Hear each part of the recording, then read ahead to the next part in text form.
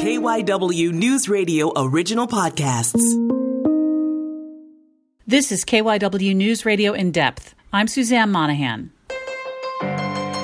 Many private liberal arts colleges are struggling to survive amid the pandemic. Enrollment is down and they depend more heavily on room and board revenue than larger universities. So what does this mean for the future of these schools? I spoke with nationally recognized admissions counselor and founder of Application Nation, Sarah Harbison. She's also the author of an upcoming book called Soundbite, The Admissions Secret That Gets You into College and Beyond. Liberal arts colleges are really having a tougher time during this pandemic than the bigger universities. Yes, the small liberal arts colleges have always been the most vulnerable.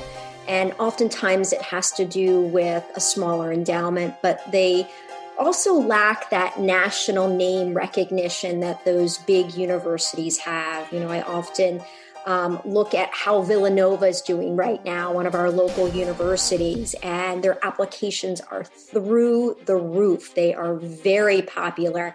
But 3 years ago, they won, the national championship for men's basketball. And you can see how a university can really use other pieces of the institution to attract students to apply. So small liberal arts colleges, while teaching is paramount there and students can get such a great education, they don't have that cachet that some of the bigger universities have. But what's interesting is financial health of an institution is directly linked to college admissions. And so if you see a college doing well in the admissions office, meaning they're getting a lot of applications and they have a high yield rate. That means the percentage of students who accept the offer of admission. And they have a strong retention rate, meaning they don't have a lot of students dropping out or transferring, then that usually indicates that the institution is doing well. And so when you look at some of the colleges that have extended their admissions deadlines, those are the colleges that are usually struggling. And a lot of times they are those smaller liberal arts colleges. But, the thing is, these colleges, not just small liberal arts colleges, but there have been hundreds of colleges in financial distress even before the pandemic. But the pandemic has just magnified their financial distress even more.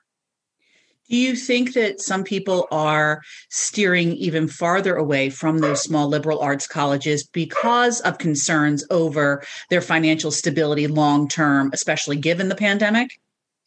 Oh, geez, I hope not, as a graduate of a small liberal arts college. But, that is the big concern, as, educational experts think about the future, they worry about those liberal arts colleges, not only the small ones, but even the liberal arts programs at a larger university. You can see where the major academic programs that are being cut are in the liberal arts, in the humanities, in education, in majors that historically more women have pursued and majored in. So it is a concern of mine, not only because I'm a graduate of a small liberal arts college, but I'm concerned as the mom of 3 kids, is the value of a liberal arts education still going to be there? And I hope it is. But I think we're going to see these pre-professional programs at universities be the big draw, the business program, the engineering school, the nursing programs as well. These pre-professional programs that historically have resulted in job offers and higher starting salaries are going to attract students even more. And especially for business and engineering, we're still seeing a pretty big gender imbalance, not only in the applicant pool, but in the enrolled class as well, heavily male dominated at almost every institution in the country. Are some of these schools doing extra things like maybe offering discounts and whatnot to get more students in? I'm seeing that, yes. I'm seeing, but it depends on the institution, because to discount tuition, it's a big thing. It can really hit an institution hard to offer that. So We saw in late summer and early fall some of the more elite universities offering discounting in terms of tuition. We saw that Princeton, Georgetown, Johns Hopkins University offered a 10% discount. This wasn't a huge amount, 10%. And they're already, close to $70,000 or $80,000 a year at these institutions. So 10% isn't a big deal, but they're able to do that because of their enormous endowment. We also saw a small number of colleges, and this is really, a marketing ploy, a recruitment ploy. We saw a handful of colleges reduce tuition, which takes an even bigger hit to an institution that's probably already struggling to some extent financially. So Rider, Fairleigh Dickinson, Drew University offered a reduction in tuition. So, sometimes over 20% reduction in tuition.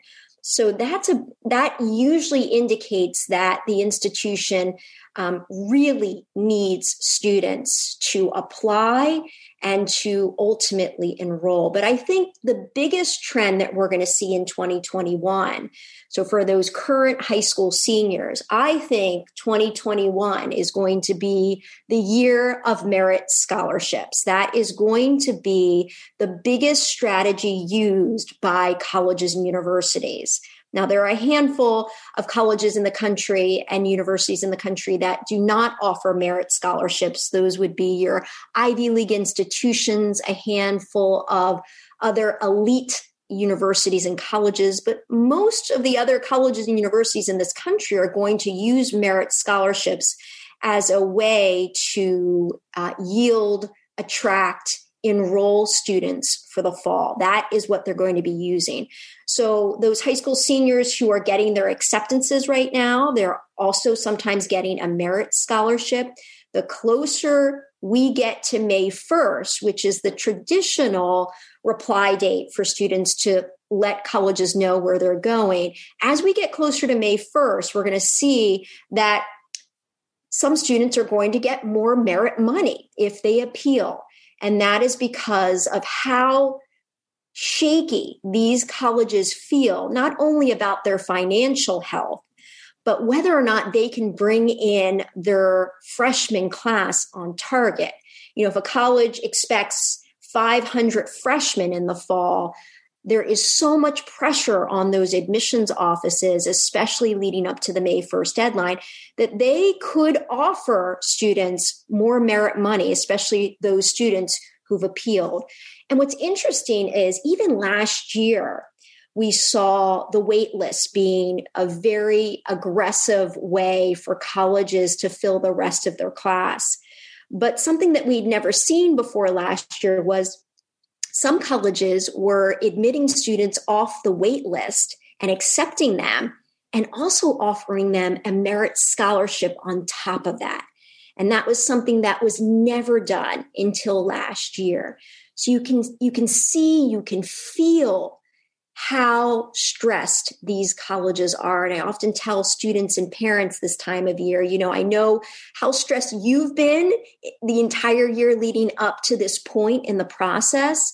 But just imagine how these colleges are feeling. And it really allows families to realize that they've got power. They have leverage at this stage of the process. So I always tell students that if you're not happy with your merit scholarship, make sure you reach out to the colleges because, you never know, you could actually get even more money than you ever expected. Are you seeing schools try to get or accept more out-of-state students because they pay higher tuition? It depends on the state university. So there are state universities that do not give advantages to in-state versus out-of-state students. And in that case, those out-of-state students applying actually can have a little bit of an edge this year because you're right, they do bring in more tuition. But then you look at a school or a university like the University of North Carolina, Chapel Hill, they have as part of their charter and a commitment to in-state students. So it's still very difficult to get into the University of North Carolina, Chapel Hill as an out-of-state applicant. So it really depends. You look at University of Florida, no advantages to in-state Florida residents. So that's why a lot of students from the Northeast are now applying to the University of Florida. But in fact, they got a decent chance because they're going to bring in more tuition dollars for that institution. And while maybe this pandemic is hitting liberal arts colleges harder, other schools are struggling as well, even some of the big ones. Even the institutions that have been known to be financially healthy, we're still seeing them lay off staff. We're seeing them furlough faculty members. We're seeing them cut back on majors and academic programs. And those athletic teams, some of them are at risk or already have been canceled at major universities. So we can see that, not just the small liberal arts colleges are struggling, even the universities that are well known are cutting back too, because they have to be just as careful. I would imagine that most schools don't have international students or very limited international students right now. Yeah, and that's difficult because most of the colleges over the past 20 years have strategically, in some cases, targeted international students because they don't have to provide the same kind of financial aid in some cases to international students. So there are some institutions that say that they are need blind in their admissions process, but that's not the case if you're an international student. And that is a way for them to bring in more tuition because they're not going to offer financial aid to international students, or if they do, it's quite limited. So those international students, were bringing in a lot of revenue for a college or university. And that's really at a major halt, not only because of what we're dealing with here in the U.S., but just travel limitations. Even if they wanted to come to campus, they're not able to.